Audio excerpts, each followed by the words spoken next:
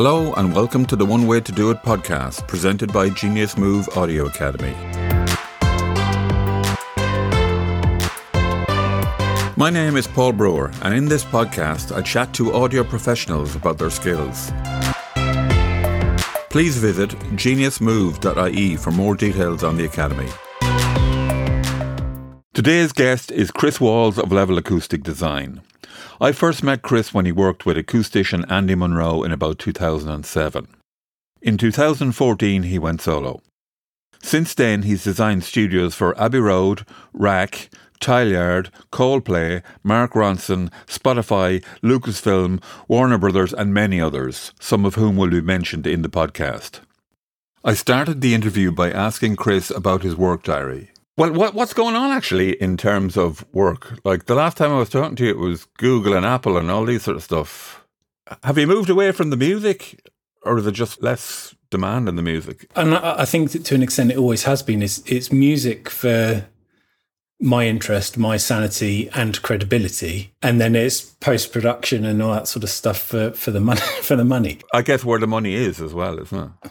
Definitely more so. I mean, we're quite lucky, I suppose, the end of the music market that we be operating in, that, you know, some wealthy individuals, Noel Gallagher's and people like that, you know, he's got a few quid knocking around and can afford to build a studio, but that's kind of not the reality for quite a lot of people. So it also is a cash intensive business, isn't it? It's mental. It's ridiculous. I think it's the law of diminishing returns, isn't it? You know, you can get a long way with some fluff on your walls, a pair of headphones, some speakers and a bit of kit. But if you want to get to the next stage, it's a disproportionate spend to get the next 10%, 20% of quality, I think. So, you know, a lot of the studios we're doing, they're kind of netting out at about £3,500–4,000 a square metre to go from a shell and core to kind of that's before you've equipped it or paid the electricity. You can't really have a square metre studio. No, and actually the smaller it is, the bigger that figure gets, because, you know, your door, your aircon and all that sort of stuff is getting spread over a, you know, much smaller area. You know, that seems to be, if you want a, you know, fully isolated, really nicely serviced, acoustically treated, nicely finished space, that's kind of where it's coming out at the moment, typically. That is more commonly affordable in post-production, broadcast film, that sort of industry, than it is in music. I mean, it's still a stretch for everyone. It's just a shit ton of money, really, isn't it? So the music stuff we do, by no means is it pro bono, but it, you know, I'll definitely take more of a view on, I mean, we're only doing the design side, we're not doing the build, so the bulk of those costs aren't really down to us, but we'll take a view on the design fee a bit if it's an interesting project or, you know, feels... Or a kudos project. Exactly that. Yeah, the post-production guys, they pay full fare. God bless them. God bless them, that's it, exactly. So, yeah, but I mean, in terms of what we're doing, we're kind of like master service agreements with... So, what's a master service agreement? I think it just means that they can say, have a bash at this, and we can just start on it immediately without having to go through protracted contracts. Oh, right. So it's like a semi-completed contract. Exactly. So we just provide a scope of works, and we I think there's like a pre-arranged rate for each staff level and all that sort of stuff. So, but within that, we're designing their facilities in the EMEA region. Currently, we're sort of looking at odds and sods in the US, but with the US side, we're kind of putting together these room standards. So in all of their territories, they're building screening lounges, mix facilities, editorial facilities and things. So we're trying to not standardise, kind of standardise the technical aspects of the design. So with these adjacencies, you need this amount of sound insulation, you know, room acoustics should adhere to this, aircon noise and all that sort of stuff. And then the power, data, fibre requirements and all those sorts of things. So we're trying to standardise that. So when they're doing kind of very high level facilities planning, they can block out the right amount of space and ensure they've got the right power requirements and things. So doing that for them. And then we've got some other sort of international post-production clients where we're doing design either globally or in the EMEA region. So yeah, doing a fair bit of that. And then on the music side, let's have a little look. We are doing some interesting stuff on the music side. We recently finished Rack Studios, which you may have seen, the refurb of Abbey Road Studio 3. God, it's looking depressingly post-heavy at the moment. Niall Rodgers. Oh, So yeah, I'm doing that's right, yeah. Niall, yeah, I can't believe I almost forgot him. Yeah, it's great. So he's got a little pad in Turks and Caicos Islands, which it's quite nice. And he's building a studio there.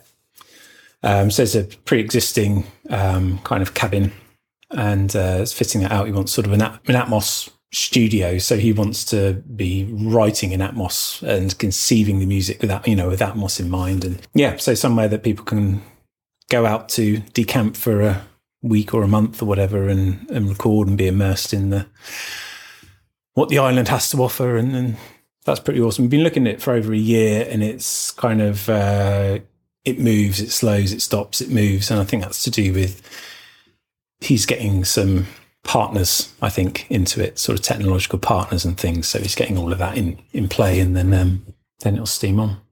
Will this be a studio that you can complete an Atmos project there? Or is it just somewhere that he doesn't have to leg it into a city to work? It's not so that he doesn't have to go to a city. I think it's that he would like to go there to work. It's a very, very, it's like a scaled down Air Montserrat sort of thing. It's somewhere that you want to be, and you want to. Yeah, I mean, I guess you could. It's you can certainly track stuff in there. It's not going to have a big live room. It will have a fairly generous sized booth. You could record some drums in there and things like that, but it's not got a live room per se. But it's a very, very large control room. The way that he works is very collaborative. I think so. You'd get half a dozen guys in there writing, knocking ideas around. But yeah, for sure, you'd be able to mix in there and sort of finalise a product. The thing about the acoustics thing is Nile Rodgers, etc. He's rocking away. Noel Gallagher rocking away. They have the money to do it. I know sort of the answer to this because it's the same science applied to every project. How do you get around that in terms of reducing costs, and making it more, even for UK guys? How do you work that? It's tricky. You've got if we're thinking about room acoustics and your sort of speaker response, I mean, that's kind of the main thing when we've looked at stuff in the past, Paul, it's been, how do I get a decent sounding mix room or control room? That's quite tricky. If you need to achieve a decent level of sound insulation, then you tend to compound your room acoustic issues, because by containing the sound, you're creating more sound. You've got pretty good rigid boundaries, and whatever low frequency absorption you might get through a slightly lighter weight partition is gone. So yeah, you compound those modal issues, and then you have to work that bit harder to get the room sounding neutral again, to sort of try and mitigate the worst of the modal behaviour. If you're going to sound insulate the room very well, and you're going to service it well, and also want to get a good sounding room, I'm not really sure there are any shortcuts. Right.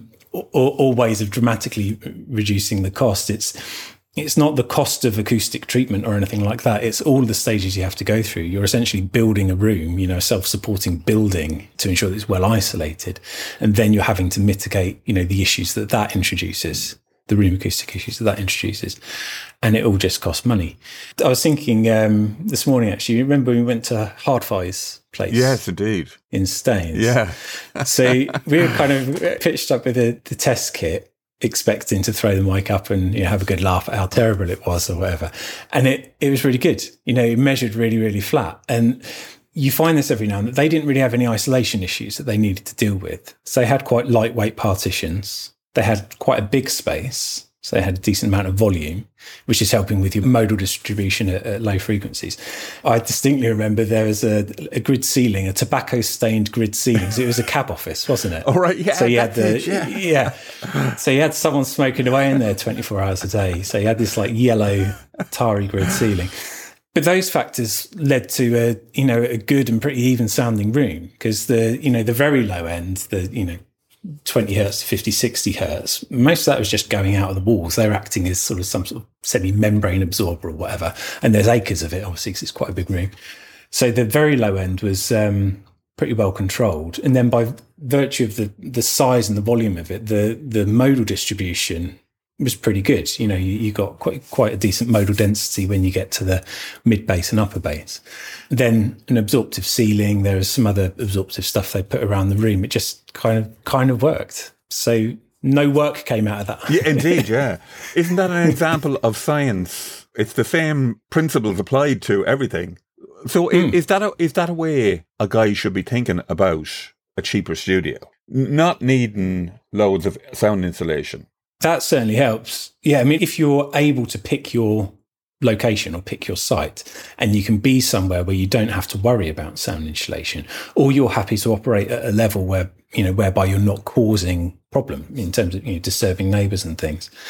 And if the building has relatively lightweight walls, if it's a solid concrete block thing, then you're in the same boat. But, a lot of places have stud partitions, fairly lightweight stud partitions. Yeah, that can be a fairly decent starting point. Certainly not having to isolate, you're going to save, probably half of the amount of money, the kind of project that we're normally doing, just by not having to, build floating floors, high mass walls, hanging ceilings, floating ceilings, and all of that sort of caper. That was kind of my next question. What's the percentage between insulation and treatment then? Something like a third on isolation, sound insulation, a third on room treatments and finishes, and a third on mechanical, electrical, and all that sort of stuff. Like broadly, it's somewhere around there. So yeah, not having to isolate the space, you're saving a good chunk of your budget there. I'd say that the aircon and electrics is always a surprising amount if you want to do that to a level where your aircon is building regs compliant and can remain on all the time while you're recording without being problematic. Right. How did rack work out in terms of aircon and stuff like that? Because you were saying that there was some strange building elements going on upstairs and stuff. Yeah, that was really weird. Yeah, so on the services side, it was there was a bit of lateral thinking involved. I think not by us, but by the aircon designers in design engineering. Yeah, I think where outdoor units and indoor units could be sited, where fresh air could come from and be exhausted to, and all that sort of stuff. But yeah, it's fairly standard. Aside from those site-specific difficulties, it's it's a ducted unit with some attenuation, providing very low velocity air into the room.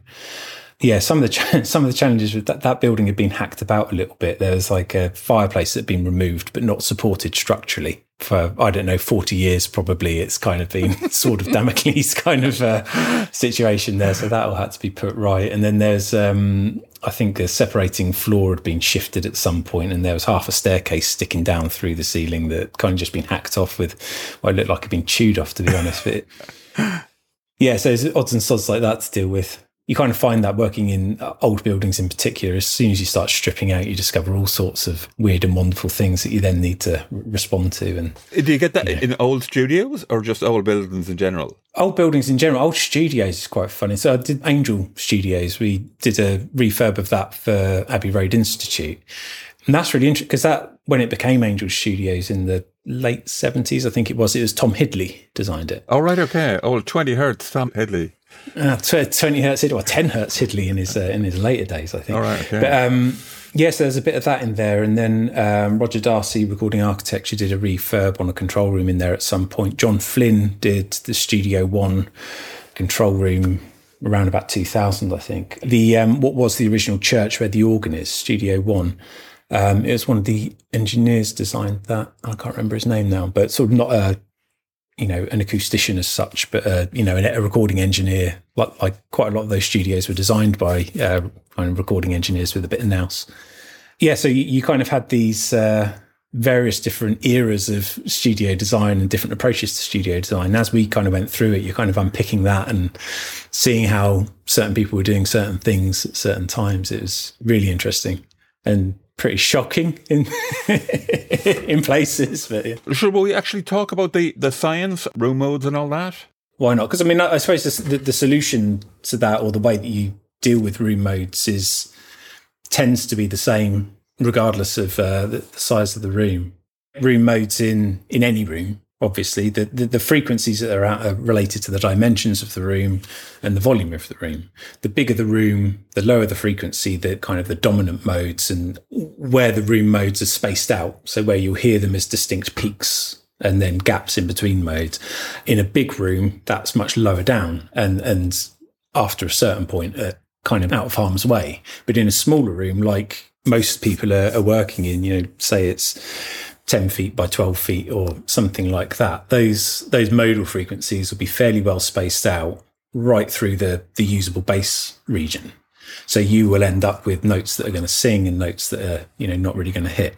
And if you don't deal with them, your monitoring response or the frequency response of the room is going to peak up quite considerably at certain frequencies and not others. What sort of level can you expect, dips and etc. in the frequency? 6 to 10 dB for fairly strong ones. You can be up by 6 to 10 dB. If depending on speaker and microphone position, you can also get cancellations of an equal nature. So you could easily have a 20 dB swing between something prominent and something that's missing. The aim of your acoustic treatment, or what you're trying to achieve with your acoustic treatment, you're never going to get rid of modal behavior. You're trying to reduce the swing between the peaks and the troughs. And with positioning of speakers and mix positions and things like that, you're trying to get everything to a position where you have the best balance of energy in the room, which is why you generally see a mix position somewhere around a third or 2/3 down the way of a room's axis. The balance over all modes, the energy that you get over all modes is unlikely to be a significant peak or a significant trough around about a third of the way. If you bang centre in a room or a quarter of the way along the room, then at certain modes you'll have a massive peak or a massive trough. So you're kind of working with the geometry of the space to try and make things less bad rather than to make things perfect, if you know what I mean.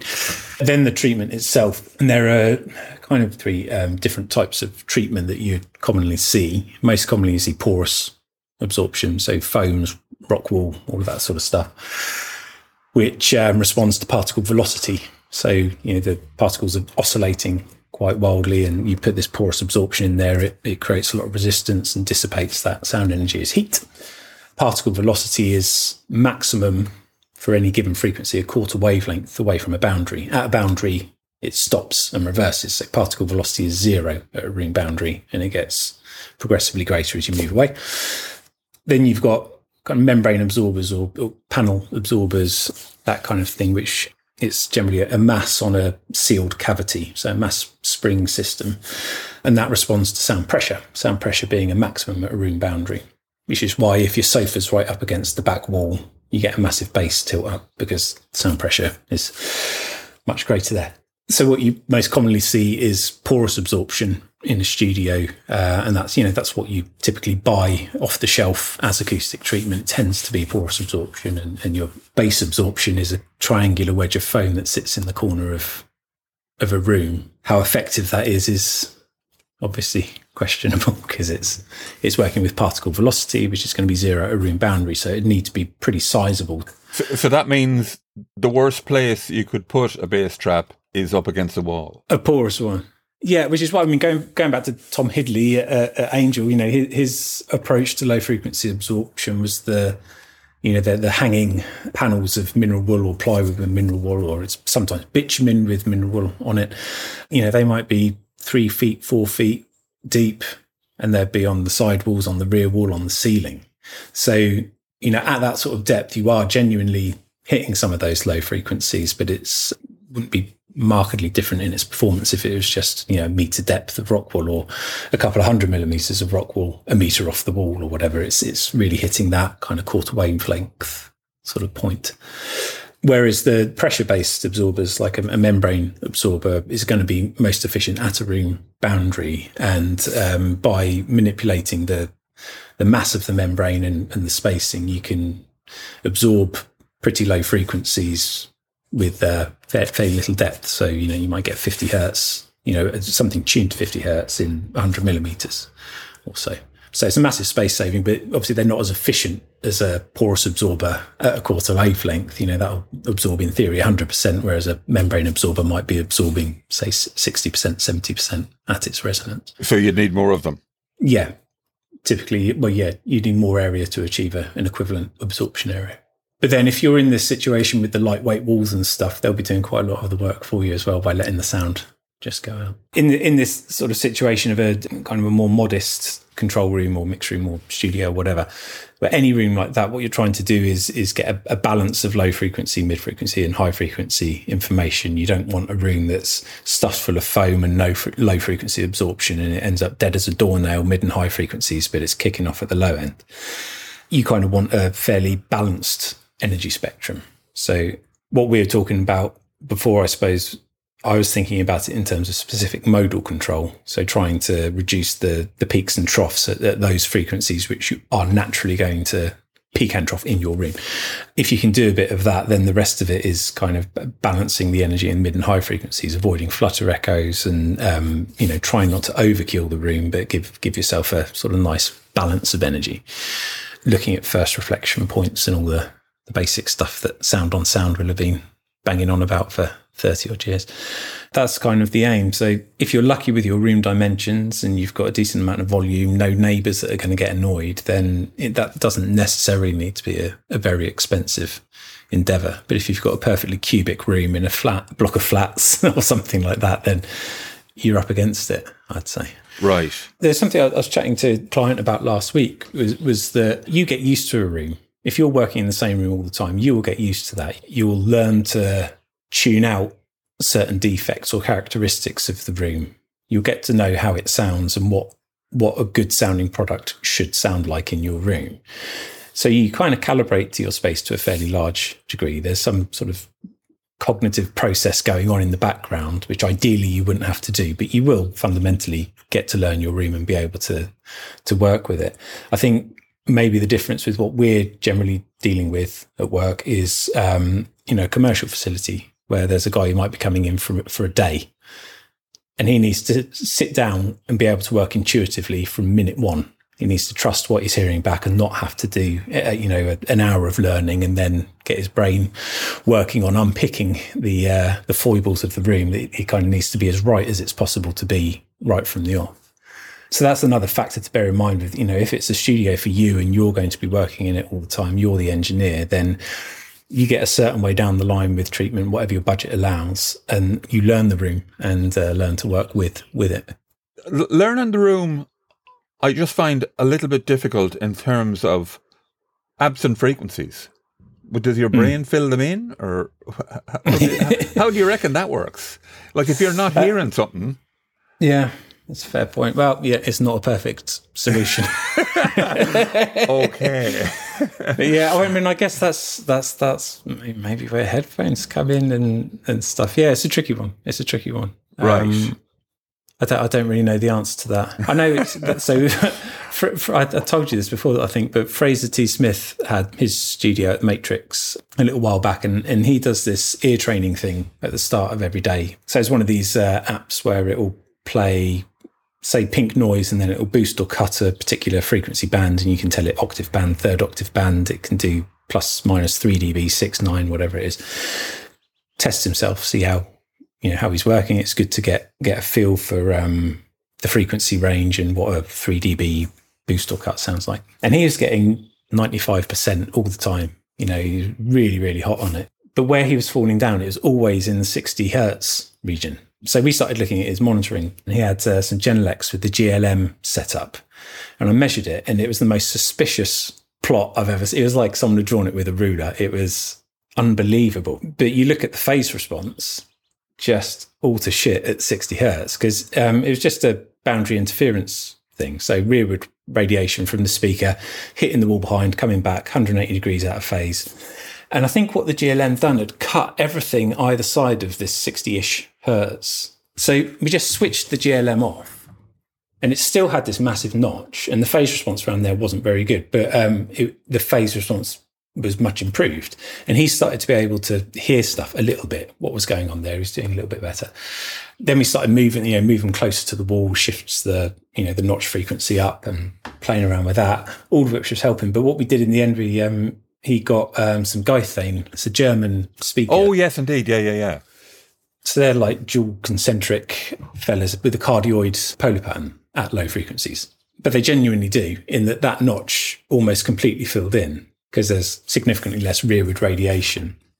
There's less cancellation and less phase weirdness going on. His scores on the ear training thing went up massively from that. But yeah, he kind of figured out that if he was reaching for that 60 hertz EQ, he needed to reference on a different speaker or go onto headphones or whatever. Really understanding how important phase response is to what you're hearing. You kind of look at frequency response graphs all the time, but that's only half of the story. But the temporal side of that is so key. a flat frequency response with a crap phase response is no use to anyone. And, a better phase response with a compromised frequency response is more useful, I would say. So some lumps and bumps in the frequency domain for a relatively clean phase response, that's a very good compromise to make. In terms of the smaller lad, how big is big enough? For a room? Yeah, or control room, specifically, say. Like, it multiplies the problems hugely by having a smaller room. It's kind of the smaller a room gets, the more complicated the acoustic solution gets. The smaller a room, the harder it is to make it sound good. So I don't know. Up at Tileyard, some of those rooms up there, actually, I'll tell you what, we just did a load of rooms in Wakefield for Tileyard. So they weren't that big. They might be in like 11, 12 square meters. So all right, okay. Yeah, not big rooms at all, and 3x4. Yeah, that sort of ballpark. Maybe even a bit smaller than that, but somewhere around there. We had, what were the ceilings? They'd been about 2.7 meters, something like that. So what's that? 9 foot.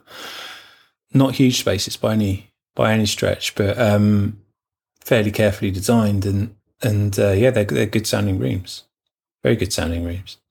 We would have gone up there. I think they had Neumann KH310s in them, something like that. So they've got a little bit of tweakability on the back of them. So we went into each room and, rolled off the bass if it was needed, or there's fettled them to get them as good as they can, and also by measurement and by listening, fine-tuned the positioning of the speakers, because that makes a huge amount of difference. Move a speaker 5 centimeters and it's all of a sudden exciting a completely different set of room modes sometimes. So experimenting with speaker positioning and the desk positioning to kind of push that listening spot, where things are going to sound better.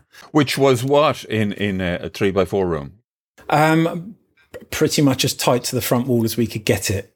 But obviously you've got 3 foot of desk and all that sort of stuff, so you're probably going to be about a third of the way along the length of the room.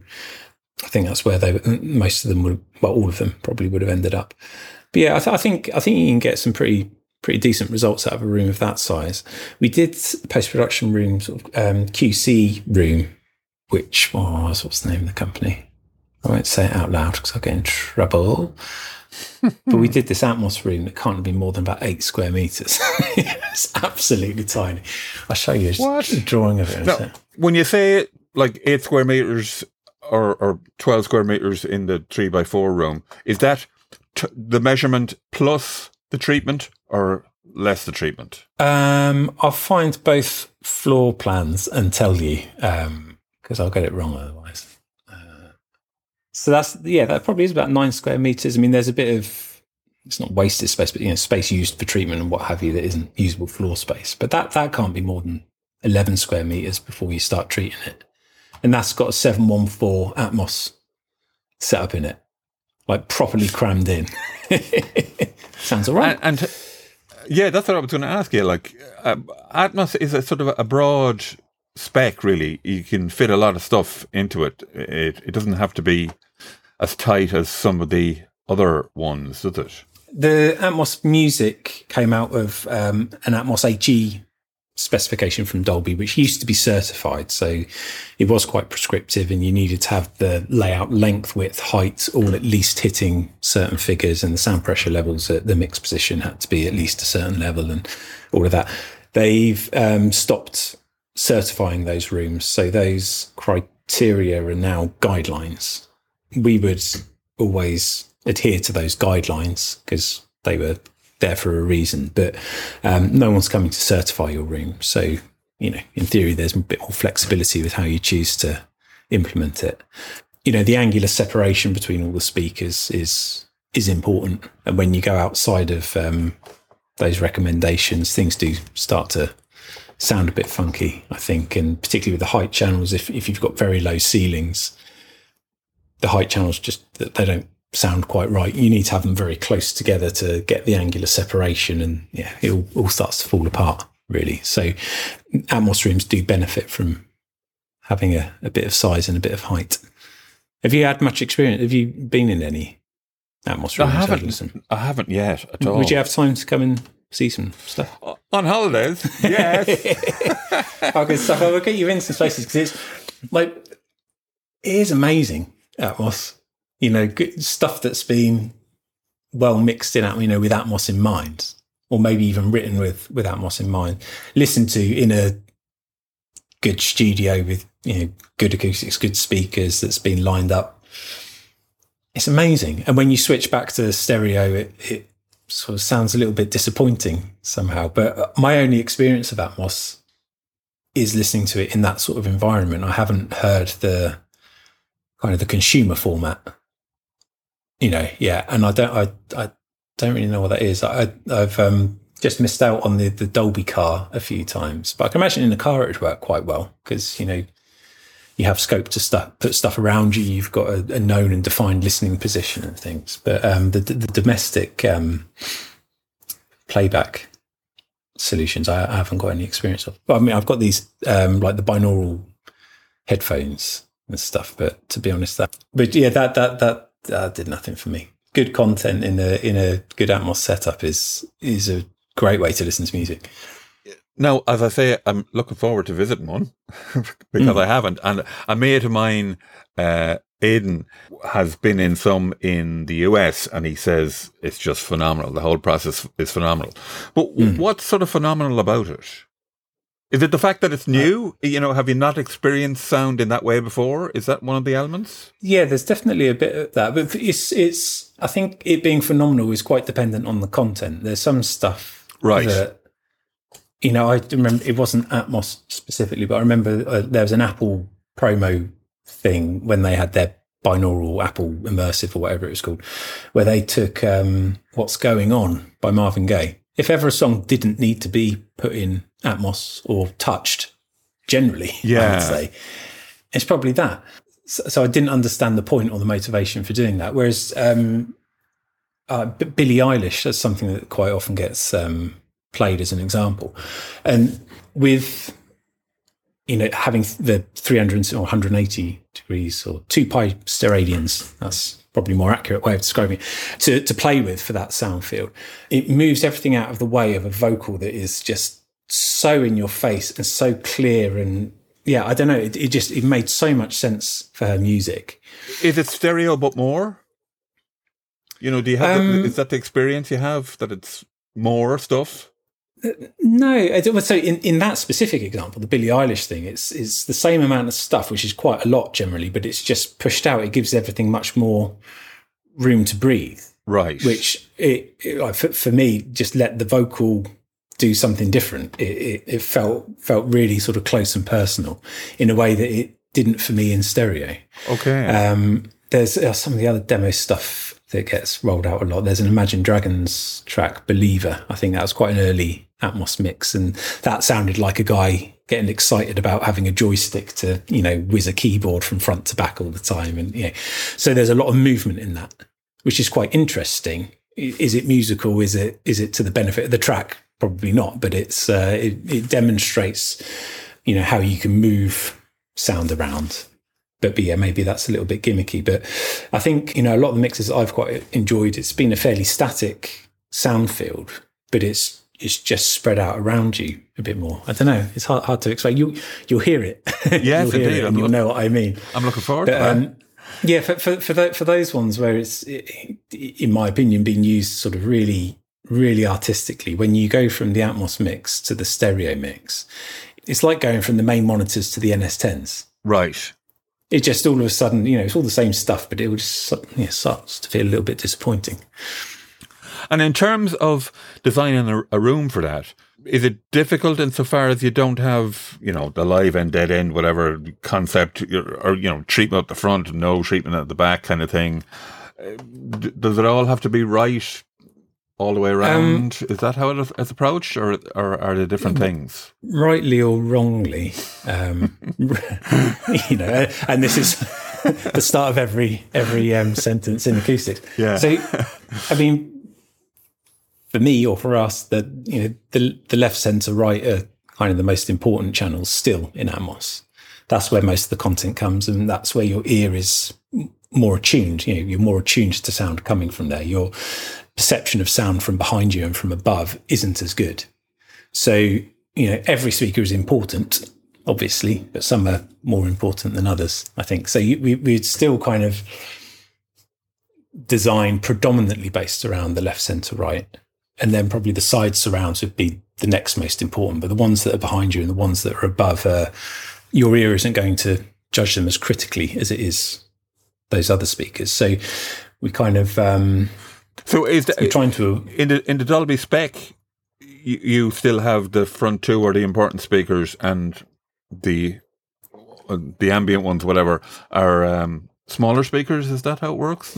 Every speaker has to have a minimum sound power level at the mix position. Right. So it's, that they all, in an ideal scenario, they're all exactly the same speaker. Okay. That's almost never the case. So they would tend to be smaller, and the surrounds can be smaller and bass managed. So you've got a sub at the front that's dealing with the low end for eight of the speakers. Say, the Dolby spec would ideally like you, I guess, to be using the same speaker all the way around, so that it's all consistent. But that it's not a financial reality or a spatial reality. Especially when you're converting a room that's already there. Because I think you mentioned before, a lot of guys are actually doing that. They're turning their old rooms into Dolby rooms. There's a bit of a rush for that. As record labels are kind of converting back catalogue or offering an Atmos mix of back catalogue, there was a bit of a bum fight to get hold of that, I think. That's slowed down a bit now, I think. But a lot of the new studios that we're doing, it's just a default thing. You'll make it Atmos compliant, because why wouldn't you if you're going from scratch? Yeah, but the spatial things is huge. And then the cost of the speakers, if you're going from what was a stereo pair to 12, is it? Minimum, probably 14, 15 speakers or something like that. It's a massive increase in cost of that. And then, the converters that you need, the processing for those speakers as well that you need. It's an expensive endeavour. What do you think of Sonarworks and all that sort of room EQ gubbins? Pretty good. Ricky Damien. Yes. Did you ever meet Ricky? Ricky. I did a sort of studio for him at his place, kind of in a spare bedroom, and we did some fairly basic treatment in there. And then he had Sonarworks kind of mopping up the rest of it, and it was really good. It was really good, actually. I think particularly, as I understand it, it's pretty recent or more recent versions of it, you've got a bit more control over the frequency range that it operates over, whether it only cuts or whether you're going to allow it to boost as well, and all that sort of stuff. But the key with that seems to be there's a mix, isn't there, like dry-wet mix or something. And it definitely seemed to be most effective when it was around sort of 70%, something like that. So not absolutely slamming the Sonarworks, but letting a bit of the natural response through as well. Okay. If you know what I mean. But it's quite good. I think like with all of these things, if you're going into a bare room of 15 feet by 10 feet or something that's got a 1 second reverb time and expecting Sonarworks to sort you out, you're going to be disappointed. But if you've put a bit of time and effort into treating the room to some extent, and then you're asking Sonarworks to kind of mop up some of the lower frequency peaks and troughs, then it can be a really powerful tool. Obviously, the aim for us is to ensure that none of our clients ever have Sonarworks or Trinov or anything like that in their room. But sometimes budgets or circumstances mean that it is a useful tool to just tidy up the last little bits. But the other thing I was going to ask you was about the Trinov as well. Like, what's the difference in terms of quality and?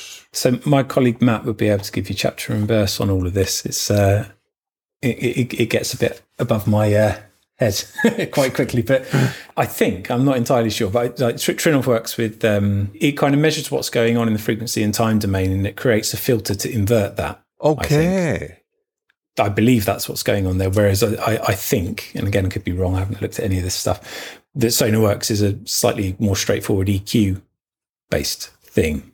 So Trinov in theory is correcting things in the time and frequency domain, whereas Sonarworks is working in the frequency domain only. Ah, right, okay. I'll fact check that and email you. Yes, indeed. The question that I ask, and lots of people ask, I'm sure, and I've either not listened to the answer or haven't been given one, is you can only really correct for the time domain at one finite point in space. But as an engineer, you're doing this, or, tiny little movements around all the time, or you're going over to your hardware and things like that. So how well does that time domain correction work in reality when you're moving? Yeah, but around all the time. The way we used to do it was just take an average, sort of, Is that a solution? I don't know. Well, so with frequency, I kind of get that. With time, yeah, I don't know. I mean, with an average, you're not right anywhere. Absolutely, yeah. Presumably, but you're nearer right in a lot of places. Is that an argument? I can't think how that works in the time domain. Actually, Matt's much cleverer than me. He'll be able to tell you. Yeah. So I don't know. We had this thing we did for Phoenix Studio in Gothenburg, where he had a room. I can't remember who designed it, and he had some ATC SCM 300s in there, 5.1 system, and he had some issues with his room response, and he had a Trinov in there that was kind of making things work all right. And he decided he wanted to upgrade the monitoring, or change the monitoring rather, to PMC QB1 XBDs, the big fellas. We kind of helped him to do that integration. But while that was going on, we made some changes to the control room treatment to try and fix some of the issues that were in there, which we did, I think. And he kind of got the speakers up and running, got it all set up with his Trinov. And after about a month of having the Trinov on and off, he got rid of the Trinov. Because I think it was making, by that point, such a small correction, but you could hear the correction it was making. And I think he preferred, it was probably the phasing again, I think he preferred the slightly lumpier, unmolested response to the speakers to the one that had been processed. That's interesting. There's a paper, I think it's Francis Rumsey, I think it was. He was one of the lecturers on the Tom Meister way back when. He wrote about this, the subjective preference for amongst educated listeners for a slightly lumpier frequency response without correction over one that had correction but was flatter. Right. The correction presumably being in the frequency domain and not the time domain. So that's how Chris Walls does it. Many thanks to him for his time and effort in making this podcast.